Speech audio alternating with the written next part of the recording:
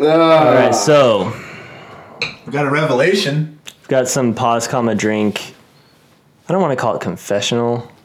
It's a little bit of confessional. A little bit of a confessional. Pause, comma, drink. Story time.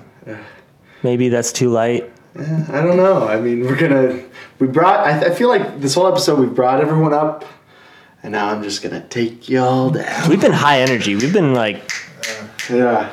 I don't know, and I think it is a little bit of a confessional because I feel like some of the people who and this centers around Max, by the way. Yeah, some of the people who know what I've kind of been going through this past couple of months know that on a podcast called Pause, Comma, Drink, I don't actually drink. What? You fucking liar. Yeah. And Explain yourself. I feel like people should know that. This is a bit ironic because Crawford and I drink the entirety of the recording. Absolutely. Mm-hmm. And it's gold. Hopefully it doesn't come off too heavily. No. Okay, cool. I don't think so. Cool. Keep our shit together. Yeah. Keep our shit together. But yeah, no, I don't drink. Currently. I don't know if I ever will. Again. So the thing is, I got in some trouble. Mm-hmm. Back in January, I first off, I drank heavily from the age of 16. I am a heavy drinker. Mm-hmm. And I totally recognize that now, especially going back and looking through like my drinking timeline, as my counselor likes to say it. Yes, I have a counselor. On January 22nd, I got pulled over and was arrested for DUI. Very serious thing. Scary thing. Went to jail, put on the pink fucking sandals and the gray jumpsuit, slept in a fucking cage with a bunch of other random people, which sounds frightening just talking about it. Made terrible decisions to get in a car and drive after drinking all night. Blacked out at least for the last hour of that night until I got pulled over. Apparently I went through like a drive-through and like I was downtown and I made it all the way up to like the middle of 6th Ave. If people know the layout of Tacoma. So this is something I've been dealing with past...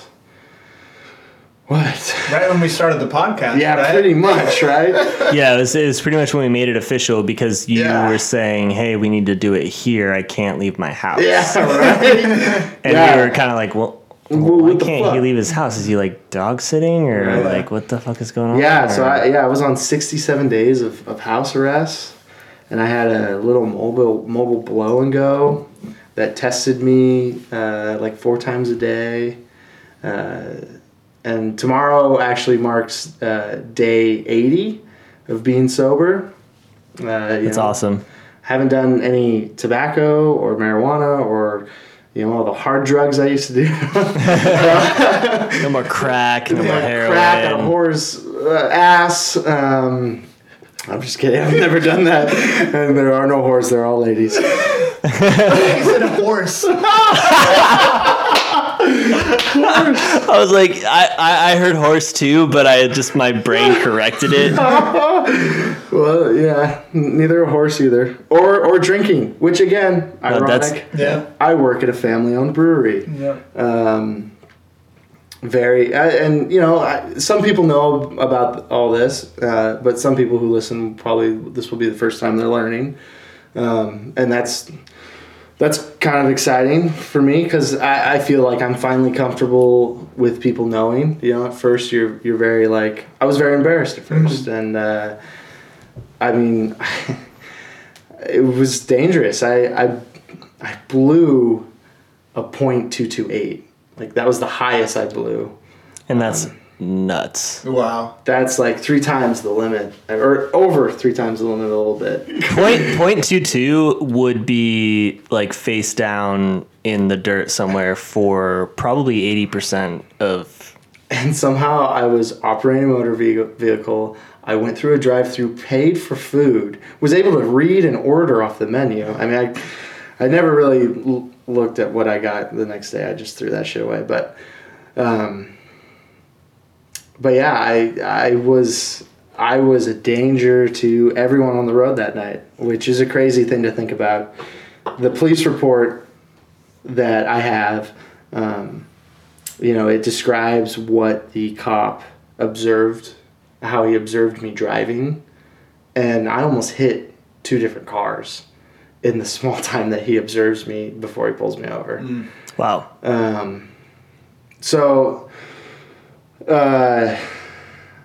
Yeah, I've been going through this for, like I said, tomorrow's day 80. I just went to a 24-hour detox facility yesterday, which was frightening. It was kind of a like a shelter for meth addicts or heroin addicts. One of the guys there was telling me that, yeah, I do meth for about 3 or 4 days straight, and then I come here and detox for about 5 days, and I go back out and just do it again. Mm-hmm. He's homeless, so that's like his home, or surrogate home, I guess. Yeah. So that was kind of frightening. I've gone to court many times. I've paid a lot of fees. I'm gonna have to get a blow and go in my car. And I guess I want everyone, to really. The point of me telling and talking about this is, I want everyone to use me as an example to really, really think about your choices when you're drinking. Because I didn't that night. I drove, I think, 3 different places that night. Mm-hmm. So I was driving all night, and I was drinking all night. And it got away from me. And it was scary. It's really been hard to accept that, I could have hurt somebody. I could have hurt someone really, really bad. And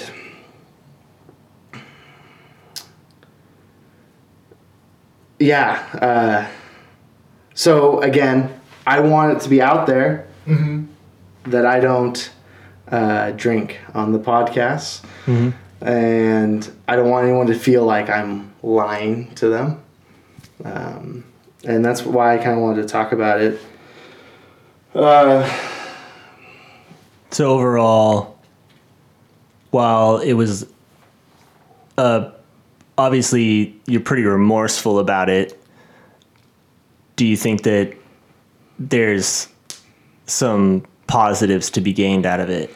Is what I'm getting from this confession, is that you hope to be an example to others. Absolutely. To make a better decision. Yeah. Because you got lucky. I mean, you didn't get hurt and no one else got hurt. That's the thing. Like, I know I sound very remorseful, but also, like, I am very lucky. I think that it only took this for me to really take it to heart. Mm-hmm. And I have really taken it to heart. Like, I'm very proud of tomorrow, that tomorrow's going to be day 80. I know that May 2nd is going to be day 100. I know that, obviously January 22nd, 2017 will be day 365. And I'm where's it? Yeah. 18. Huh? 2018. 2018, yes. Yeah. It'll be day 365. I really look forward to that day. And I am very lucky that I didn't hurt any. Well, people always say, well, you're lucky you didn't hurt yourself. And I could really less about myself. I'm just glad I didn't hurt anyone else. Mm-hmm. And the positives, I've been able to, I think I could have gone 2 directions with this whole situation. I could have said, well, I made a mistake and I'll be more careful and continue to, because I can drink now. I'm allowed to drink again. And I could have gone this direction where I'll be sober for this many days and get through all this, and then I'll get back to, my old ways or whatever. But it took me 10 years to get a DUI. It takes a much faster and quicker time to get a second one. Yeah. Yeah, and I mean that's. I mean, I don't know the actual statistics on it, but people that get one DUI are so much more likely to get multiples. So it's really, really cool that you've decided that this is like you're looking forward to your landmarks for days without drinking. Yeah. And that's really awesome. That like no one that because I've known a handful of people in my life that have had DUIs, and what they're looking for, you're the first one that's looking forward to their landmarks without drinks. What everyone else had been looking forward to was the day they're allowed to drink again. Yeah. So I think that's really awesome and admirable. Yeah, and I haven't felt this good physically, mentally, or emotionally probably in 10 years. I mean, this is the longest I've been sober since before I started drinking. Yeah. Definitely. And Relate to that. There's been a lot of hard nights where I've had to take a long, hard look at myself. But I think, a huge positive is coming out of this and being very educated about drinking and all this stuff, and just staying, and again, trying to be an example for especially people, that I care about and stuff, because drinking is a thing, and fuck it, it's my business, Yeah. But I just want people to not make, decisions like I made, and hopefully by talking about it and being open about it, I want people to ask me questions. I want people to, hear my story really, and hopefully take it to heart. Yeah, because when you told me, like, in the back of my head, I was just like, wow, Max is like the last dude I would ever think to catch a DUI. Yeah, I was pretty surprised. Well, I had gotten really fucking cocky. Really cocky about drinking and driving. And that's always how it happens too. Oh, absolutely. You get very confident.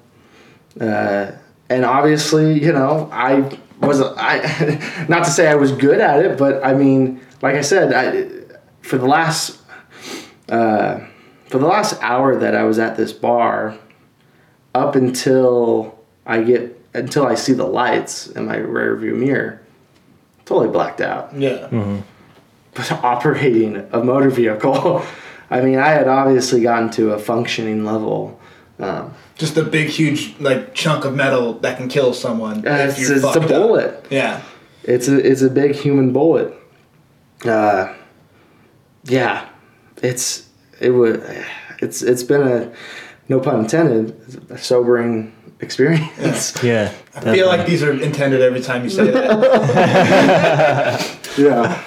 Yeah, but I mean, just I hope that anyone that listens to the podcast takes that story to heart. I'm sure it was hard to share, but might feel pretty good, to be honest. But just no, it's never worth it and if the idea of possibly harming yourself or another human being isn't enough to deter you, the monetary penalty that you have to pay. Oh, I'm close to, I think, $9,000. Yeah, so might be $10,000 by the end. Yeah, don't. That's sobering. That figure just gave me anxiety. Yeah. Yeah, I mean that's a lot of money you have to pay. So I mean, I know that. And think about if you can't pay, what you're going through at that point. Oh, you'll find a way.